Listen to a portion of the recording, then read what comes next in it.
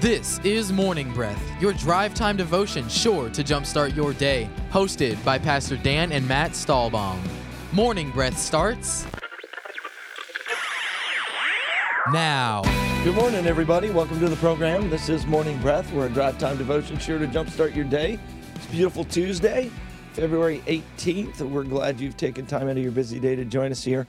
What we do is get into the Bible. We read a chapter, spend some time praying, looking at it, reading it, spending a devotion time with the Lord, and then we come down to the studio here at the Merritt Island campus of East Coast Christian Center. We read the chapter on the air, and then we talk about wherever God leads us in the chapter. Matt and I are co-hosting the program today. How you doing, Pastor Matt? Doing really good. Enjoying it, and love Morning Breath. And I would say, too, we mentioned this Sunday just about how Morning Breath and what it's all about. It's really just about getting the Bible into your car, getting it into your house, getting it to your Bluetooth speakers as you go for a jog. It's getting the Word of God out to you so that you can get it more in you and so that you can hear the Word and do something with it, hear the Bible and do something with it. So I just love it. It's exciting to know that people are catching this, that they're getting something today. I got something out of today's, and I'm excited to bring it to you and to everybody listening. So Awesome. Yeah, it's very rare that I don't get anything out of it. And even what's kind of cool about it is I might not get a lot out of it in the 30 minutes I spend, but then maybe when you read your half or I read my half again or you say something, then it sparks something in me. It's one of the reasons why I've always had Morning Breath be done, kind of in a partnership, not alone, because something cool happens when two people get together around the name of Jesus. Yeah, what's that word? It's triggered. But it's like negative, right? Like someone triggers you, you have like a negative word for triggered? What's a positive word? Nick, help us. He's our 20-year-old. Come on, what's a positive word for triggered? Uh-oh. I'm always put on the spot and I don't know. So the positive word triggered is All right, I'll work on that, okay? That's only one of the syllables in that word. Fantastic. Now, triggered would be like motivated or it's typically used like a triggered, like you're triggered because you said this and I get mad. But when you say something good through the Bible, I get excited, I get motivated, I get fired up, and I know you do too. Yeah, so cool. Why don't we jump into it? Nick, do some research, get back to us in a couple weeks and let us know. Or in 5 minutes, whichever comes first. No. Anyway, tell them how to get involved. Well, you go to our website, eccc.us, or get our podcast, or call 321-452-1060 to talk to Miss Ernestine to get a mailed out or emailed guide to you. That's how you do it. Wow. Or you get our app. That was really blunt. I like it. So now what do? We read the chapter. Oh, we got nothing going on? No announcements, nothing? Nope. Are we still having church? Yes. Okay, that was important. Yeah, so if you don't have a home church, man, come on out to East Coast. You can come in Viera, Cocoa. We've got a smaller venue on Merritt Island called The Avenue, and then a larger venue called The Parkway. Any of those places, we'd love to have you and be a part of building the life-giving church at last. Sweet. So I've got New King James. What do you got? I am reading the NIV. Well, there's a perfect split at verse 16. So if I'll read through verse 16, you read through verse 32. Will that work? I love it. Okay. I must say to you, read, sir. Then all the tax collectors and the sinners drew near to him to hear him. And the Pharisees and scribes complained, saying, "This man receives sinners and eats with them." So he spoke this parable to them, saying, "What man of you, having 100 sheep, if he loses one of them, does not leave the 99 in the wilderness and go after the one which is lost until he finds it? And when he has found it, he lays it on his shoulders, rejoicing. And when he comes home, he calls together his friends and neighbors, saying to them, 'Rejoice with me, for I have found my sheep which was lost.' I say to you that likewise there will be more joy in heaven over one sinner who repents than over 99 just persons who need no repentance. Or what woman, having 10 silver coins, if she loses one coin, does not light a lamp, sweep the house, and search carefully until she finds it? And when she has found it, she calls her friends and neighbors together, saying, 'Rejoice for me, for I found the piece which I lost.' Likewise, I say to you, there is joy in the presence of the angels of God over one sinner who repents." Then he said, "A certain man had 2 sons. And the younger of them said to his father, Father, give me the portion of goods that falls to me. So he divided to them his livelihood. And not many days after, the younger son gathered all together, journeyed to a far country, and there wasted his possessions with prodigal living. But when he had spent all, there arose a severe famine in that land, and he began to be in want. Then he went and joined himself to a citizen of that country, and he sent him out into his fields to feed swine. And he would gladly have filled his stomach with the pods that the swine ate, but no one gave him anything. When he came to his senses, he said, How many of my father's hired servants have food to spare, and here I am starving to death? I will set out and go back to my father and say to him, Father, I have sinned against heaven and against you. I am no longer worthy to be called your son. Make me like one of your hired servants. So he got up and went to his father, but while he was still a long way off, his father saw him and was filled with compassion for him. He ran to his son, threw his arms around him, and kissed him. The son said to him, Father, I have sinned against heaven and against you. I am no longer worthy to be called your son. But the father said to his servants, Quick, bring the best robe and put it on him. Put a ring on his finger and sandals on his feet. Bring the fattened calf and kill it. Let's have a feast and celebrate. For this son of mine was dead and is alive again. He was lost and is found. So they began to celebrate. Meanwhile, the older son was in the field. When he came near the house, he heard music and dancing. So he called one of the servants and asked him, What was going on? Your brother has come, he replied, and your father has killed the fattened calf because he has had him back safe and sound. The older brother became angry and refused to go in. So his father went out and pleaded with him. But he answered his father, Look, all these years I've been slaving for you and never disobeyed your orders. Yet you never gave me even a young goat so I could celebrate with my friends. But when this son of yours has squandered your property with prostitutes, comes home, you kill the fattened calf for him. My son, the father said, you are always with me, and everything I have is yours. But we had to celebrate and be glad, because this brother of yours was dead and is alive again. He was lost and is found. Amen. Wow. It's a pretty impactful story. It's one you hear so many times that there's a little temptation to kind of relieve or pull back on some of the impact of the story. I really think the beginning of it's important to get the sort of feel of what's going on here. It says that Jesus, in verse 1 and 2, that all the tax collectors and sinners drew near to him to hear him. And the Pharisees and scribes complained. So you've got all these, we're going to use some pretty blunt terms here for a minute, all these sinners that are drawing around Jesus. And I think I'll use that term lightly there, or loosely, I might say. And they're all these people who really aren't religious, don't maybe go to church, or, are involved in things maybe they shouldn't. All that, they're gathering to Jesus. And then all these folks who are the leaders in the Jewish religion, the scribes, the guys who wrote the Bible, copied the Bible, Pharisees, legalistic, Sadducees, all that, they said, this man receives sinners. And the word there is another translation that says welcome sinners. And that word actually means takes into his bosom. I think they're saying it more strongly. In one way, they're trying to be evil about the way they say it. But the truth is, like they're exaggerating. They're exaggerating it a bit, what his fellowship with them is. Mm-hmm. Oh, like they're That's the good. Best buddies. But I liked it, actually, when you look at the meaning of the word, takes into his bosom. You mean he's got him in his heart? Oh, I could see where, the twist of even twisting his intent and what he was doing actually worked against him when you read it later on and thought about it, that he had him in his heart, in their heart. And so here we've got this contrast between Jesus, the religious, people who are lost, and I think it's important to understand that all these stories are being told trying to reach a certain group of people. Listen to it, verse 3. So he spoke this parable to them, saying, them is the Pharisees, the scribes, the Sadducees, the religious leaders. The them in context here is the religious leaders. Who's he trying to reach right here? He's trying to reach the leaders of Israel itself, and he's trying to reach out to the Jewish man who says you shouldn't be near these lost people, these sinner people, these broken people.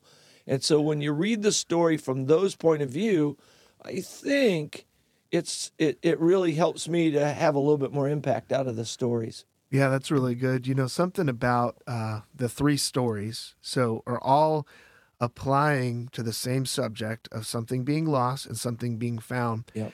When Jesus shares the parable of the lost sheep, he shares that, and everybody there would understand that and agree with that because they all understood sheep. They all understood cattle and taking care of their animals. And if you lost a sheep, of course, you're going to go find a sheep. And then the next parable, the lost coin, they all would understand that too. And they would all be like, yeah, you're right. Jesus, you lost, if somebody lost their wedding band, of course, we're going to run around. Yeah, but then you absolutely. get to the parable of the lost son.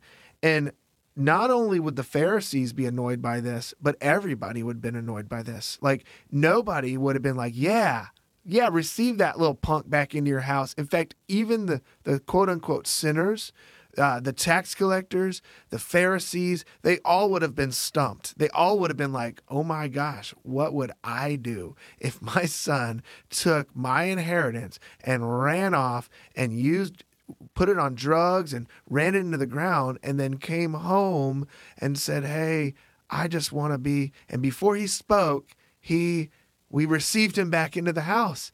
And then the older brother would be upset and frustrated. I think they all found themselves going, what in the world would I do?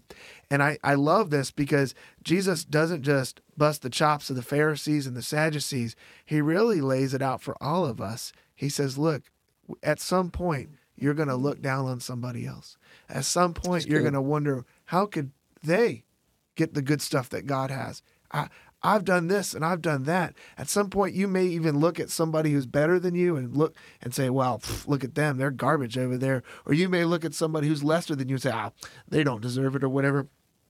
But Jesus levels the playing field and challenges us. And one thing I love about the parable of the lost son, or as many have called it, the prodigal son, is I've heard you teach on this probably, 50 times, give or take 15 times. And I think I've taught on it probably, 10, 20 times. And I've heard Pastor Eric teach on it a few times.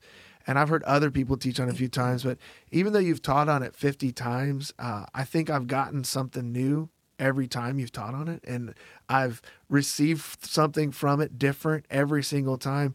It's such an amazing story. Even this, what you just said about in the beginning of verse 2, how they were trying to exaggerate, like this man receives sinners like he's best friends with sinners. Yeah. Like he wasn't. He's just hanging out with them, talking to them, just like he's talking with you knuckleheads, Yeah. I love that. I've never seen that before. No, I'd never seen it either. One of the things I thought of today that I never thought of, and I like that you said how each of the different stories maybe spoke to a different group. But I thought about it this way. I'd never thought about it this way before.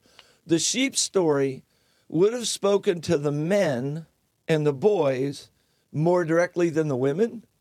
And the coin story is about a woman who loses a coin. Yeah. And it was probably one of the 10 coins that a woman would have wore around like as a headband to say she was a married woman. It was like their equivalent of a wedding band. It probably was one of her dowry coins that was, I'm missing the one over my left eye. Oh my gosh. And how homes were dark then. And so I didn't think about it that way, but I love what you said later. One maybe reached men a little bit better, one women a little bit better, and then the one of the son, like you said, just got everybody. And here's the wild part about the sons. I actually think it's a great bit in here about the angry older brother, but think about it this way. In this group of tax collectors, sinners, and all that, how many of them were the younger brother? Sure. So you had the perfect younger brother story for all the lost guys that were there, and the perfect older brother story for all the, religious people that were there. I think you could even look at it with another way too. The story of the sheep is going to reach the blue-collared common man who was around sheep more, because that's who typically took care of That's sheep good. and who went after the sheep. In fact, sheep herding was something that children often did. And Yes. it was like, you know what? We don't feel like doing this. You get out there and watch the sheep. Yeah. Now, the lost coin, if you were wealthy enough to have a necklace full of coins as a married woman, which is what often this was, it was a 10-coin necklace that married women would have. Now you're talking more people that are a little bit wealthier, people that had kind of a bit of an income there. But then when you go to the son, now you're talking They're to up there. everyone. You're talking yeah, to everyone. yeah. With a son, everyone's a son or a daughter. Right away, you are a son or you're a daughter. So now you kind of understand that, and everybody has parents. Okay, so now you're talking to everybody, and in this, I don't know which way you want to go. There's so many different ways that we could go, but I had a few different Let's thoughts. go. Just jump on something. One of the things I thought about the younger brother got to this place of repentance in his heart. Yeah. And I like how it works out, because he gets to this place where he's like, you know what? I'm no longer worthy to be a son in my father's house. I want to be a hired servant, right? And so he got to this place where he couldn't earn his worth or his value anymore, which his whole problem is he actually thought, I can do it on my own. Like, I need all my dad's stuff, and I'm going to go do it all on my own. I'm a big boy. And it kind of correlates with our lives with the Lord. Like, at some point, we have to recognize that we can't do it without God. Like, we can live in this world in our own strength, but eventually our own strength runs out. Then what I like is he goes and runs to his dad, and it's like he's getting his speech prepared, and his father sees him from far off. It's good. And catches him before he can say anything, and he gives him a big old hug, and he shows him love. And this goes to the correlation of God loving us before we can earn our place back with him. His love is unconditional. But the younger son does say, and he does repent, and he tells his father, he says, I'm sorry. And I'm paraphrasing now. Yeah. I'm sorry. I made a mistake. Like, I just want to be a hired servant in the house. And his father's like, no, we're having a party. Come on, let's do this. And that then goes back to our response with the Lord. Once we recognize God's love for us, in fact, there's two parts of the Bible. One says that repentance comes from like God's goodness and love, but then there's another part that says it comes from godly sorrow. And I think the prodigal son has got both going now. He's got a little godly sorrow. He's like, ooh, I messed up. But then before he's got a chance to live in godly sorrow, he sees unconditional love. The father grabs him before he can say a word. And I love the picture of those two things merging together. And I think that's got to get us to a place where we are like, Lord, in our own strength, we're not enough. But thank you, Lord, you love me like anyway. And so I love that picture. Even, and again, I totally agree with what you just said. Verse 17 says, when he came to himself, he said, how many of my father's hired servants have bread enough and to spare, and I perish with hunger? He said right off the bat, he could see God's goodness there. He did have godly sorrow, and he demonstrated what is that? Say that for me. Demonstrated That it. one. He demonstrated like that really that. well. But so he had doubly understood God's goodness. He kind of understood God's goodness. He had true repentance, and then he understood God's goodness again. So we almost have a God goodness sandwich. Sure. Going on here. And I think that's important because a lot of times if you don't understand God's goodness, instead of sorrow, you have guilt. You instead of saying, sorrow is a good thing, godly thing, but guilt can be destructive. And so if you don't understand there's hope or God's got a solution, you're I feel bad about sin turns into guilt. People have lived in guilt their entire lives and never gotten free from it, which is a very sad thing, but a very powerful portion of Scripture that way. I think that's awesome. Yeah. When you say that, like, sorrow to me is recognizing that you're wrong, but before you get a chance to really like, God, I'm terrible. I stink at life. What's wrong with me? God's cutting you off at the pass and giving you a hug before you can get it out of your mouth. And that cuts off, like you said, guilt. It cuts off shame. It cuts off those things that prevent us from going to the Father. Because if he had too much guilt or shame, he wouldn't have gone to the Father. he wouldn't have gone there. He might not have even gone home. No, he wouldn't have been able to do it. But he was able to at least say, look, I'm going to go back home to my Father's house and be a servant in my Father's house. What better place to be? And hopefully we don't have to get to this place in life where we're eating, we can't even eat what the pigs are eating to recognize that God loves us. And would it be better to be a servant in the house of God than it would be, out here wishing we could eat some pig food? I find that sometimes I get there, but I see it pretty strong in people sometimes where they're just like, you know what, if I can't have what I want, I don't want anything. They get that little bit of an attitude instead of the attitude of, Lord, I want what you want from me. And I'm willing to just go give it my all with what you want from me. And that's that heartbeat and attitude of what I would say faithfulness in little. Like if I could just get a little corner in the house and take care of that corner, I'm good with that. But if I can't have it all, if I can't have the master bedroom and the master suite, I don't even want to be in the house. I think that can be a super destructive attitude.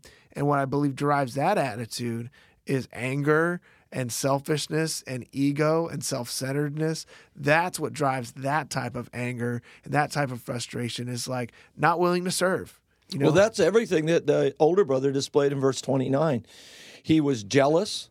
Yep. I've been serving you. I've never transgressed his own goodness.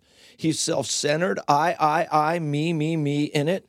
And then pride leads to anger. Because it says, but he was angry and would not go in. Therefore, his father came out and pleaded with him. The other thing I think is cool about this, and even though he's self-centered, jealous, citing his own goodness, and in full of anger, it says that his father came out and pleaded with him. And it's just another picture of the goodness of God, leads men to repentance. Here, he's saying the father came out and pleaded with the son, but in reality, Jesus is here pleading with the Pharisees. They know they're the older brother in it. And Jesus is trying to reach them, and he's on their front porch right now, pleading with them, don't go this way. This is not the way to go. And he's trying to reach the Pharisees by telling them the story. You said something there that triggered a thought in me. Both the younger son and the older son had an incorrect view of serving. They had an inferior view of serving. It's like, I am serving because I am subservient. I am serving you. I am working for you. Why aren't you doing anything for me? That's what the older son was saying. He's like, you've never had a party for me or anything. And the father had to go, you've been my son. Like, you've lived from the perspective of you own it all. Of your sonship, yes. Right. And he's living from the perspective of, I've served you and I've worked hard, and why don't I have this? He's got that kind of Martha mentality, like serve, right? And so the younger son, he's like, he had this cocky attitude, like, I got it all, I'm this. And then he was brought down in this place, well, if I can only just serve. In the corner, serve, I'll be a servant. And his father corrected both of them and said, no, you are both sons. Here, it's a great picture, Matt. The other thing that's crazy to hear is the older son says, but as soon as this son of yours came, he who has devoured your livelihood with harlots, you killed the fatted calf for him. Listen to how he said here, you never gave me a young goat that I might make merry with my friends. That's what the older son said, right? But if you go back to verse 12 and read it, how does it read in the NIV? It says, a certain man had two sons, and the younger of them said to his father, Father, give me the portion of the goods that falls to me. So he divided them, his livelihood. So he divided who? Them. Yeah. See, what we miss in this story is the older brother got his portion then too. He divided them his livelihood. He gave the younger son and the older son their inheritance that day, because legally he really couldn't give it to the younger son until he gave it to the firstborn son first. And so the older son is accusing his dad of never giving him anything when he's already given him his inheritance. Yeah. And so it's you become blind when you get that anger to what you have and to all that have happened in your life. That anger and that self-centeredness can really make you blind, not see really what's going on. We're going to take a break. We'll be back in just a minute. You are listening to Morning Breath from East Coast Christian Center, Merritt Island, Vieira, and Cocoa. For over 30 years, CB Plumbing has been a family-owned and operated business that is dedicated and proud to serve the Brevard County community. CB Plumbing covers both drain and sewer line cleaning for commercial and residential. CB Plumbing for all your plumbing needs. 321-783-6000. That's 321-783-6000. Customer satisfaction is their guarantee. Need a fence professionally done the first time? Hercules and Atlas Fence, owned and operated by Mike Green, has been certified since 1960. No job is too small or too big. Hercules and Atlas Fence, 321-258-9853, or visit us online at ineedafencenow.com.